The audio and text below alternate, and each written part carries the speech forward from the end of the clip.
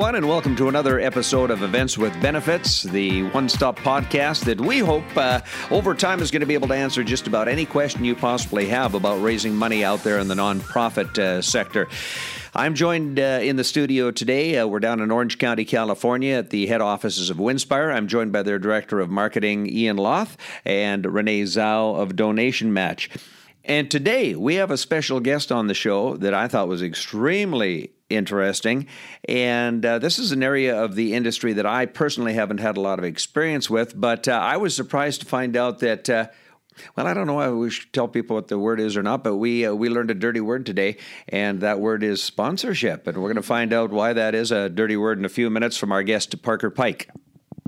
So yes, I'm so glad Parker was able to make it to share with all of us his definition of partnership versus sponsorship. And really, I consider him the godfather of cause partnerships in San Diego. He's been so involved and is on the board of directors of the San Diego Nonprofit Association and has such a bird's eye view of everything nonprofit going on in San Diego. So I think even as his early experience, you'll listen to and find out how he learned everything he does about asking for sponsorship or partnership money. This will hopefully increase the success you have as well.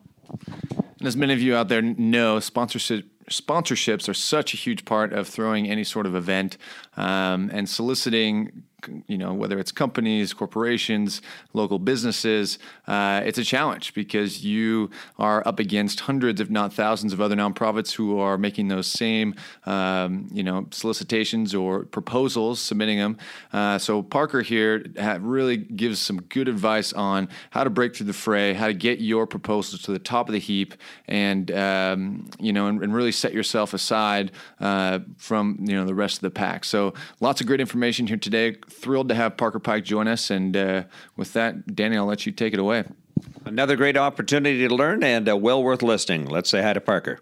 Today's special guest is a gentleman who has a lot of experience making dough. He did it for many, many years for families all over the place. He owned a very successful bakery with his wife, recently sold that, and now is full-time making dough for the nonprofit and charity sector. Parker Pike, how are you doing?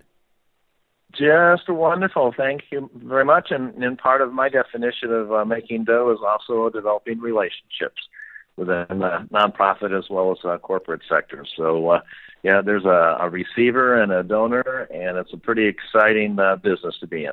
We're very excited to have you with us on the show today. Your area of specialty is sponsorships. Is that right?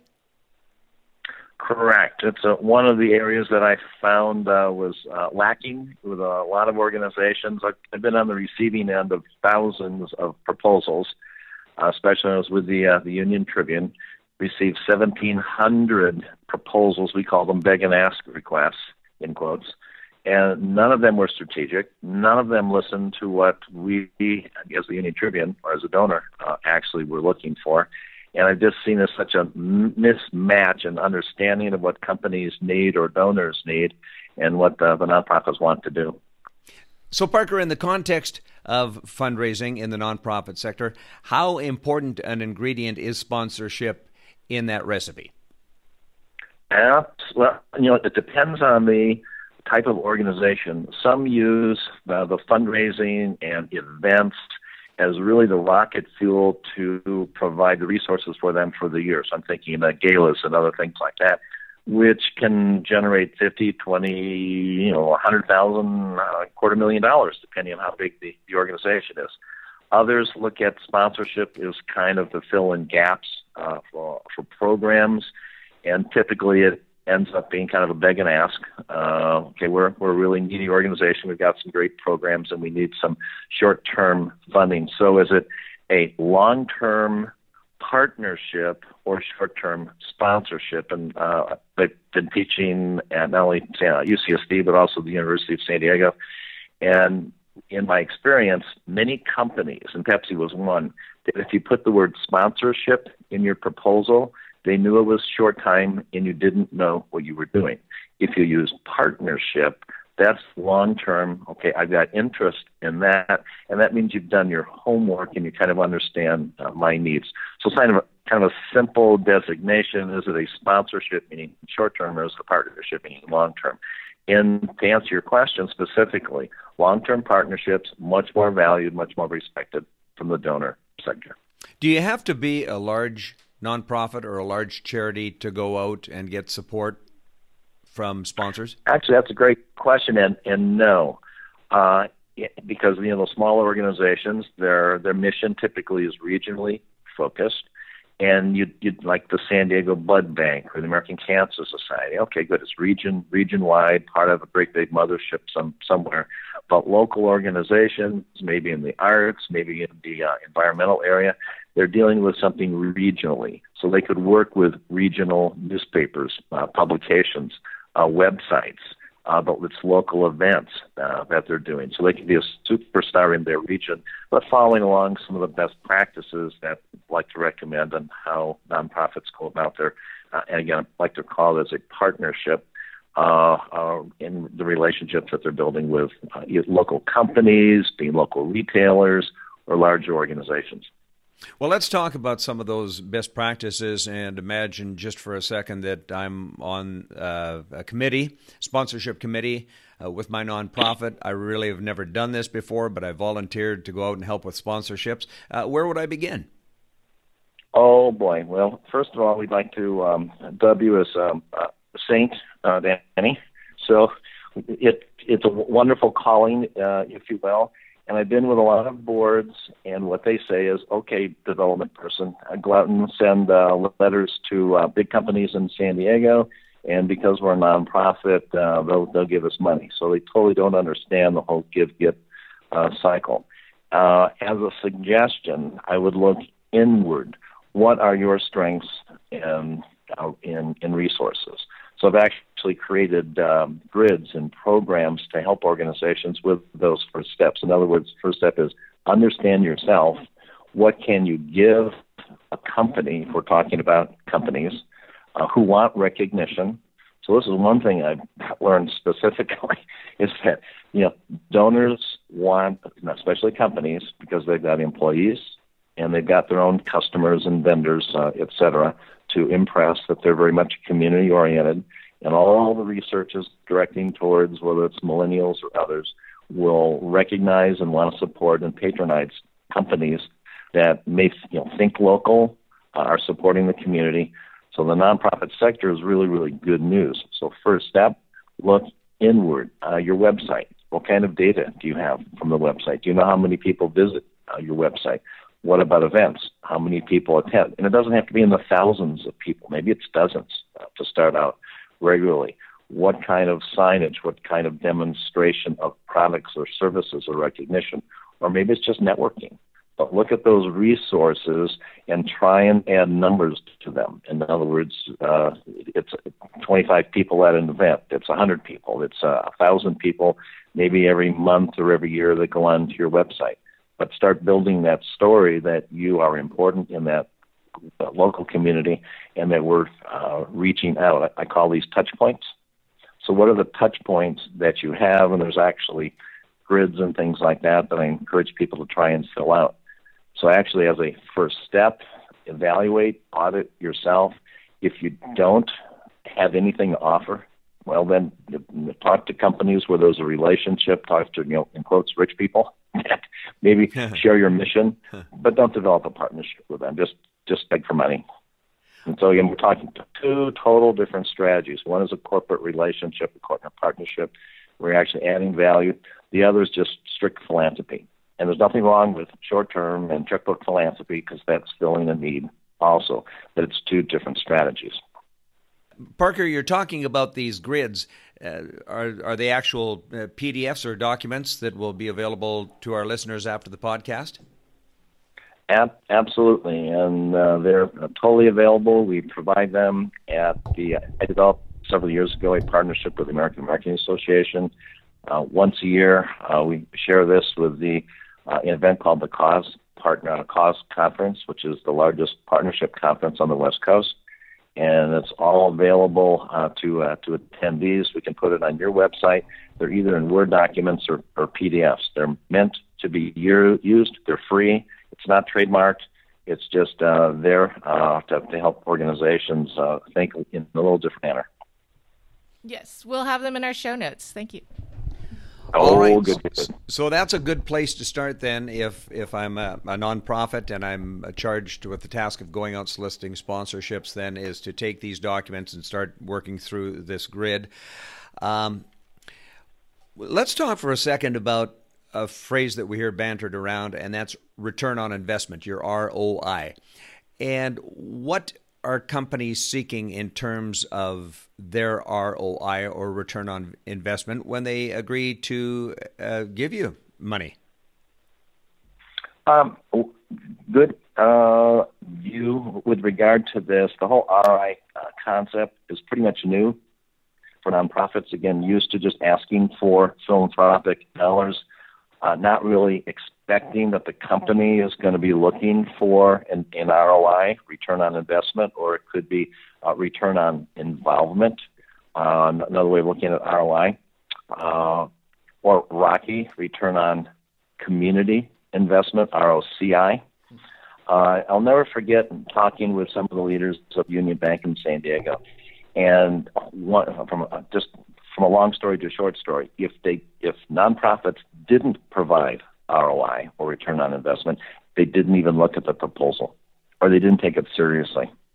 And they're not looking for money; they're looking for outcomes. So it's not just how many kids attended class, but how many graduated. So it's really what was the outcome of the, say the money that was provided to a Boys and Girls Club, or the money that was provided to some type of an event. I've seen others at AFT meetings, and this is a Wells Fargo executive mentioning that they're cutting back on galas and golf tournaments because the money goes to the golf course or to a hotel. Mm-hmm. And at one point, and I think it was Union Bank said that they donated $250,000. Well, actually, it was part of $4 million that went to the San Diego County, but $250,000 actually went to golf courses and hotels, and they said that's not strategic, and it's not the best use of their money. So there's a whole change in thinking to return on investment. One, because the person in charge of philanthropic dollars has a boss. The boss has pressure. So we could give to 10, 20, 30, or 5 different nonprofit organizations, but what are we going to get back from them?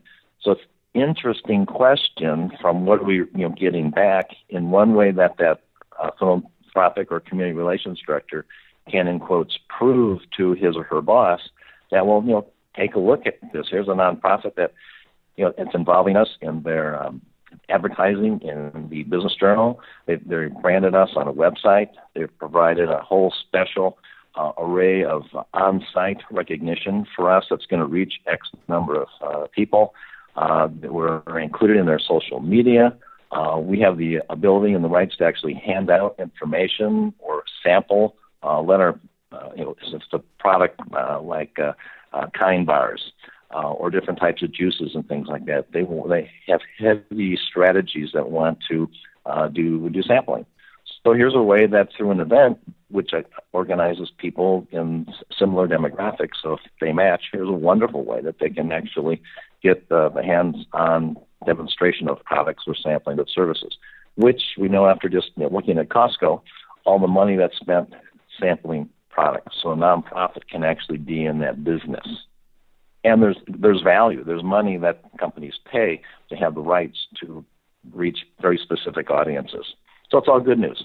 Parker, can you touch upon some of the successes, what companies you've talked to have considered success and the kinds of outcomes that they may expect to be able to say, yes, we wanted to sponsor or partner with this organization again next year? Sure. Let me give you 2 quick examples. One with Sanu Gas and Electric. Many years ago, with the leadership of Molly Cartmill, they actually hired an advertising agency to put a value on the various touch points. So if they were in a large city or a smaller city, this is under the umbrella organization of Sempra, they actually put a value on those nonprofits, but it was, and that's how they were a part of the selection process. So how many eyeballs were actually reached by knowing that SDG&E was sponsoring something from the Heart Association, Lung Association, or for an event or something like that. There's a program that we did with the city of San Diego. So, not necessarily a nonprofit, but we developed the outreach program for December nights, which before used to be called Christmas on the Prado. And we developed a series of partnership programs that actually monetized the recognition given to, and it was Union Bank and SDG&E and Wells Fargo. There were a wide variety of big supermarket retailer. Ralph's was involved because they wanted recognition. So we branded those organizations with the email sent to government officials, with all the recognition with signage at libraries, and then all the on-site opportunities that were developed. So it's thinking from the perspective of the company, what would make them happy, realizing that that nonprofit or that community relations person has a boss, and that boss has pressure from the very top looking at ROI. So what is the return on investment or the return on community support? And by monetizing this, it's just recognition, and honestly, it's just showing them, listening to what they're looking for out of respect to help them make the decision easier. I'll never forget a time I was marketing director for the Birch Aquarium when it first opened up. We had a terrific education program, and we reached about 120,000 kids every summer. They were in summer camps for 5 days. And so in our proposal to the Mazzarini Foundation and Wells Fargo, we talked about the kids and the reach, how many, and the kids have parents and all this. Well, we lost the $50,000 that Wells Fargo was considering to a camp that was developed by the city of San Diego that reached 150,000 kids one time. It was a program in Ocean Beach. So they actually looked at it from a dollars and cents and reach standpoint, and we lost the $50,000 because we didn't monetize it. So I had 125,000 5 times, so that's what 650 or 625,000 impressions, if you will. But Wells Fargo was, the decision was made out of Los Angeles, so the people here liked it. It's not enough eyeballs. Oh, interesting. And yet another lesson learned. Yep, there you go. And that's part of why I'm so passionate about helping nonprofits developing the true story, because I've been beat up as we've submitted hundreds of proposals. Some win, some don't. But what are the best practices of companies and what they're looking for and nonprofits? And that's why, in fact, I actually did some research, partnered with AFP in San Diego and the American Marketing Association. We asked 20 executives, what would you prefer? And this is also in the email to you, so you can post this. So we've got 2 different proposals standing side by side. And one basically says, okay, you'll get recognition in our messages online, in the events program, and on the events banner, and on our website for 1 month, and direct mailing to members.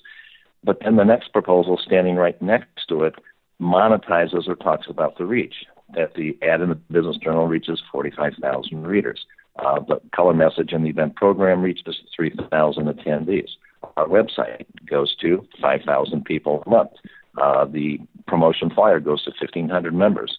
And whoa, the response to that, with these 2 proposals laying side by side, it was 90% wanted to know more specifically what the nonprofit was doing. And then we also attached value to that, just using normal advertising value. And that information can be, using conservative estimates. If it's the Business Journal or regular media, it's just using advertising equivalency. Or if it's using Google AdWords or others, what's a view on a website worth? And we made some very conservative estimates, And in this hypothetical proposal, it actually demonstrated how to do an ROI. So it was the value that was calculated. And then here's the investment from the corporate donor, $2,000, but the ROI was almost 3-to-1 because the value in the document that your listeners can actually see was over $6,000. So we're talking ROI. It can be real specific. It doesn't have to be general and vague. Great advice. And I know a lot of our listeners here, and Pike, this is Parker. This is Ian Loth from Winspire here talking. A lot of our listeners might be from smaller organizations, who might have grandiose visions of reaching out to these larger corporations. What are some of the? And I love your worksheet here. We were looking at it in terms of like number of views and things like that. But what would your first step be that you recommend for these small organizations to start calculating that ROI in their proposals to these potential partners? Well, again, this is one of many, say, sponsorship or partnership strategies to reach out. And some organizations simply are not ready. And so continue doing what you're doing, whether it's working with donors or smaller organizations. So it may not be ready for Qualcomm or SDG&E, but maybe it's that local branch. I know some like Trader Joe's and other organizations, the local manager has a discretionary fund. So if it's a smaller organization, they don't need millions of dollars, but maybe $500 would really help develop a program. Somebody like a Trader Joe has vendors and suppliers. Another program I did with the Birch Aquarium was developing a environmental education program. So they gave me no advertising budget. So what we created was something that we did best, and that was we trained. We have a relationship with every 5th grade and 4th grade in San Diego. We had thousands of people coming on site. So I thought, well, let's brand it. Let's call it something. So a suggestion for a smaller organization, what you're doing is put a name on it. Own it and name it. So we created the largest environmental education program in San Diego. And SDG&E and Wells Fargo and Nordstrom jumped on this because they wanted to look good in the community. So to my original comment, with Nordstrom, they had vendors. What the Birch Aquarium had was a beautiful facility. And so Nordstrom invited their shoe vendors to attend a luncheon on site at Scripps at the Birch Aquarium. And Nordstrom basically twisted their arm in a way that they really liked, because what they gave them is front-end display at Nordstrom. Normally, a vendor at Nordstrom will get 3 days front-end display. They gave them 14 days. And when we were asked for $20,000, they all said yes, because they knew that they could make it up in sales. Sure. So sometimes it may not be the exact vendor or the target that you're reaching out to, but it could be one of their suppliers. It could be one of their friends. It could be somebody that they have a relationship to. So long story short, Nordstrom didn't give us any money. They got the benefit, and they also got the additional sales with their shoe vendors, and the shoe vendors also got a little bit of recognition. Excellent. So again, thinking of this as two different strategies for a smaller organization to keep focused on the goal line. If you've got a program, name it something or call it an initiative, and it can be just in a local community. So it could be just in San Marcos, or it could be just in El Cajon, but name it. And maybe it's the largest animal support or environmental program in La Mesa history. Well, okay, at least that's going to start getting some attention. Plus, it will force the nonprofit to actually look at the competition and how do they rank. Also realizing that companies are getting proposals from hundreds, maybe thousands, depending on how big they are, of other nonprofits. What these corporate leaders told me is that maybe 1 out of 20 or 1 out of 25 proposals will even make any attempt of doing an ROI, which automatically, even if it's not that, in quotes, sophisticated, would separate an average and ordinary proposal into the top 5%. Wow, that is simply gold. Honoring and recognizing what the company is looking for. even with basic numbers, these numbers don't have to be huge. But it's respect for the company and helping them. We'll have to hand it off to maybe somebody here in Los Angeles, the district director, to approve the philanthropic gift or support. So it's a whole different way of looking at it, and it's also looking at different doors and windows to approach a corporate entity versus from the philanthropic or from the nonprofit side or community relations side. I've seen these proposals go to the advertising department because you're thinking from a branding standpoint on how we can help a company with the local awareness. That's a whole different way of looking at things. Very, very interesting. That's some great little tidbits there that you shared. And I was wondering if maybe you could speak a little bit to underwriting. Does that ever come into play of exactly what these sponsors are going to be paying for? Does that impact the proposal at all? If say you ask them to underwrite parts of the venue or the auction items or something specific that will maybe get them exposure, does that ever affect the proposals that you see?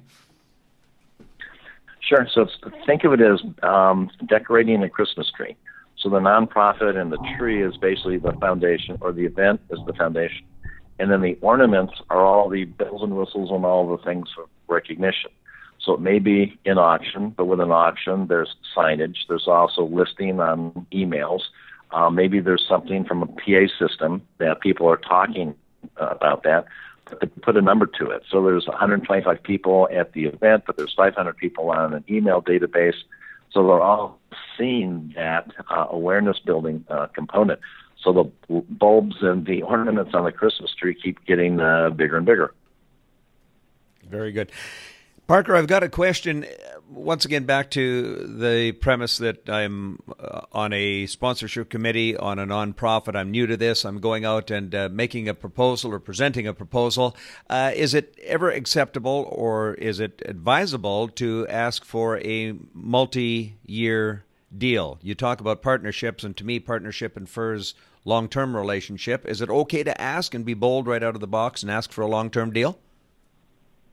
Actually, what you've hit on is out of respect for the company.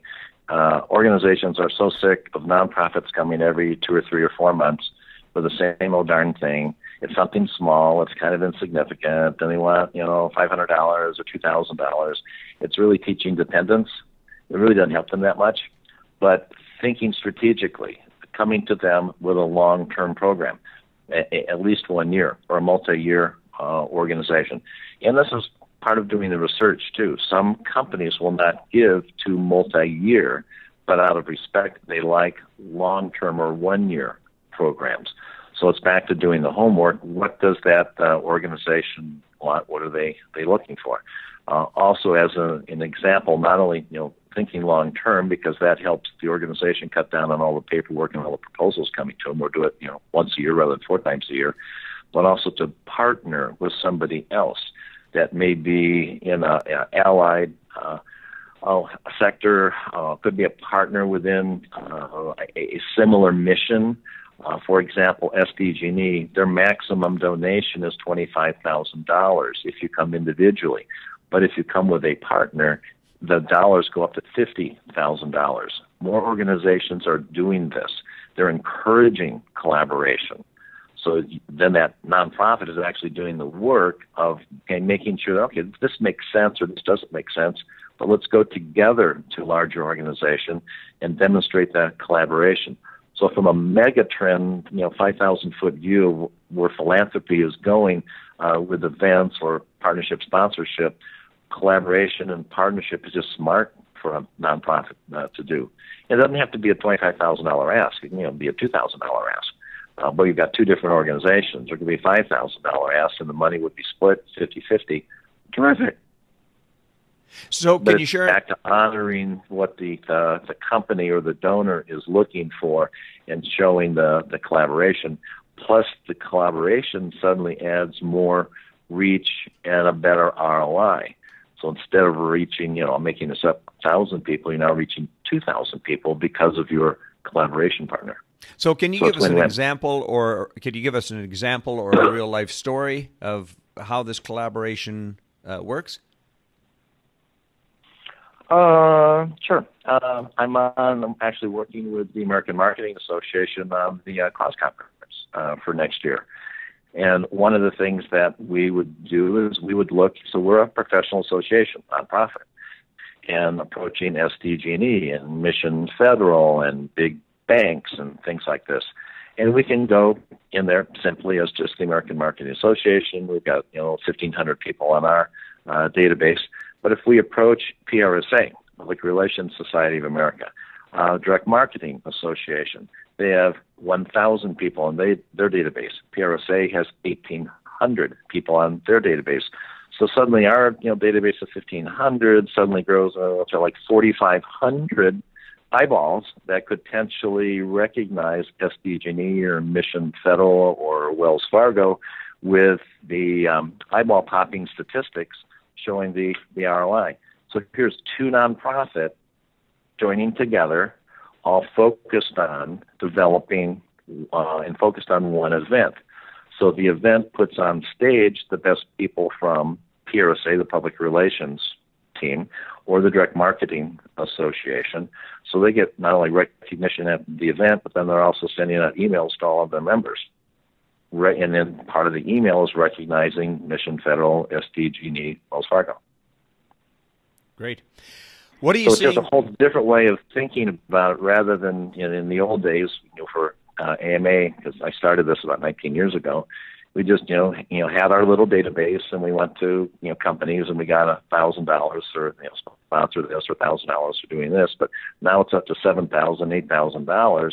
But we're showing the collective power of the collaboration, and it's much stronger reach, making the event much more important, not only to the community, because we've got, over the years, we've trained probably 3,000 people, but we've also raised the state significantly from an awareness and branding standpoint for the partners and sponsors of the event. One of the big problems I hear about out there is that sponsors give the money, they give the support, and never hear anything in terms of follow-up. How big a problem is this, and how do we avoid that? Big problem, especially if you want to go back to the well the next year. Part of the beauty, and if your listeners look at the Proposal 1 and Proposal 2, that's the PDF document that will be on your files. On our show notes. This creates a built-in way of fulfillment. So if we said we're going to reach, we've got 3,000 people viewing our website during the course of the month. Well, by providing the analytics that are part of the website, oh my gosh, here's, we not only reached 3,000 because of the event, we got, 4,200 people looking at it, but it demonstrates credibility and that you understand the responsibility to say thank you. So to answer your question, it's really, really important, and folks have a memory. So when I was at the Union Tribune, we gave a lot of money and space in the Union Tribune, and very few ever said thank you. Well, I remembered that. So you want to go to the well next year? Not so easy. Great, that's gold. And also through we're getting some good sound bites here. Pardon? I said you're giving us some good sound bites.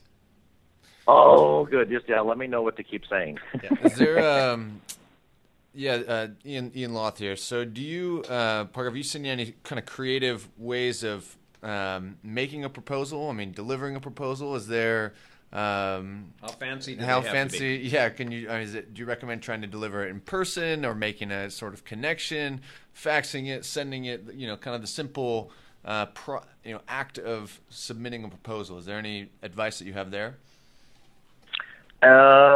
Yes. With regard to submitting the proposal, hopefully the proposal is developed many weeks or months in advance, and it's delivered to the person that hopefully you've had a relationship with or a contact. If it's simply a blind proposal and submitted online, it's going to receive very minimal recognition and support. But the closer the proposal is to the actual DNA of that organization, the better. Many organizations require an employee to be somehow connected. It could be as a volunteer, could be on a board, could be as just simply they've attended some events, but there's some connection. And that's back to the nonprofit's ability to create some kind of a CRM, customer relationship management system, an email list, so that the entry point may not be just that one that's on their website that, submit it online and then, along with, several thousand others. But if somebody in that organization can hand carry it to the right person and say, hey, I attended this event and it's really not that good, and I think we should support something like that. Now you've got an inside track. So it's not as simple as just, all right, complying with the website, because, in my experience, an average and ordinary proposal gets an average and ordinary response, which is no. So how can you develop it in advance, the relationship? And it could start months or even years in advance. So it's kind of like farming.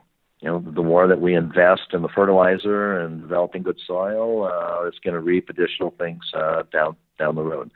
Most, especially new executive directors and development folks, or the responding to the board, have very short-term goals. They're under pressure to save the organization or generate X amount of dollars on the short term, and that's where checkbook philanthropy comes in the begging and the asking. And sometimes that works, but depending on the relationship or the contact that you've got with that person.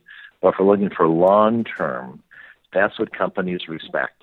In long-term branding, there's some kind of an ROI, and there's an understanding that the nonprofit understands and respects what the company is looking for.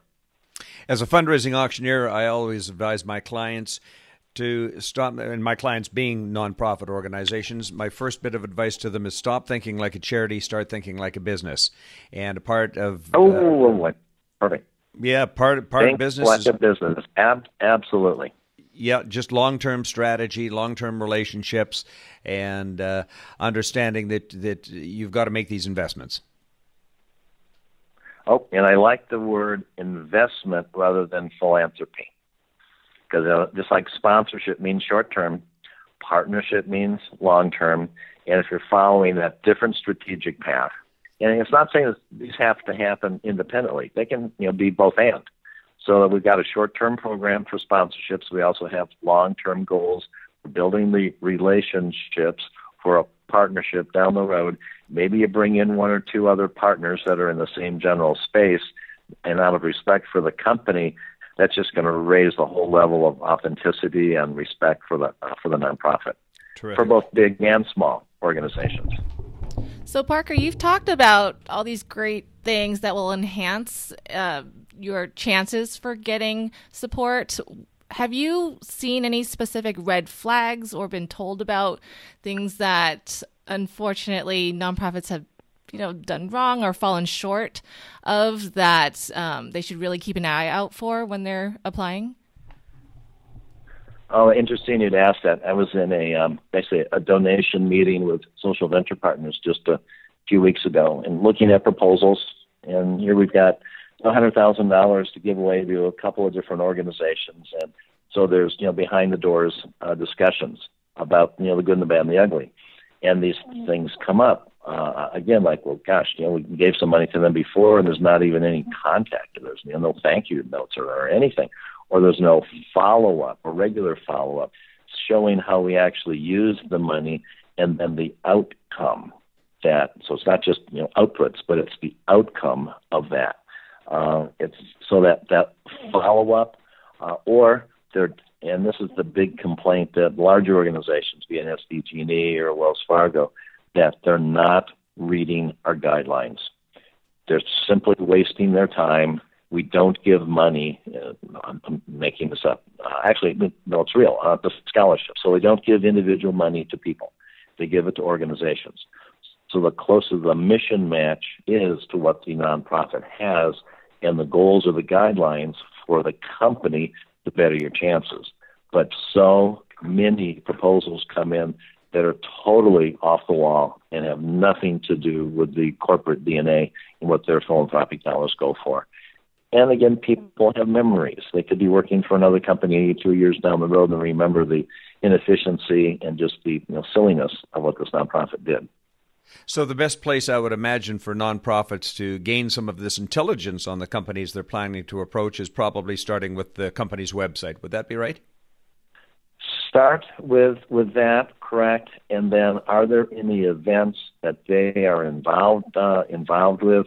Trying to meet some of the people that are there. I know San Diego Grantmakers, the Nonprofit Association, the Cause Conference, USD has a governance conference. There are corporate people that are there. There are corporate presenters. There's also nonprofit management solutions. There's lots of different organizations that bring, if you will, the givers and receivers together that participate. Again, it's like farming, and it's not easy. But it's, being out there, developing those relationships, it's also a lot of fun because there's, great individuals from both sides that are there, and just being open to those new ideas and expanding one's own network. Can you share with us any other go-to resources for people that want to drill a little deeper here into the world of sponsorship and partnership? I know we're going to have show notes attached to this podcast here. Anything else you might recommend? Yes, I would go to, or just do a Google search for the Cause Marketing Forum. It's usually held in Chicago, and they have the best of the best in the country. So this is Disney and Nike. So if you Googled Cause Marketing Forum, it's a program that actually has the national awards for cause marketing. So it's a way to learn about best practices. It's pretty expensive to attend, but it started 4 years after our local San Diego AMA, and I started the Cause Marketing Conference. And their founder, David Hassico, called me and tried to brainstorm on what's the do's and the don'ts and some of the key topics which we provided. But he took this concept to a whole national level. Also, if you look up sponsorship.com, they're the ones that actually do the valuation for for cities, for events, for stadiums. So in Yankee stadiums or Pac-Bell Park or Qualcomm Stadium are looking for additional sponsors and programs. Here's a professional organization that puts a value on these. For example, I was on the marketing committee for the city when it was called the San Diego Convention Visitors Bureau. We hired IEG, which is Events International, out of Chicago.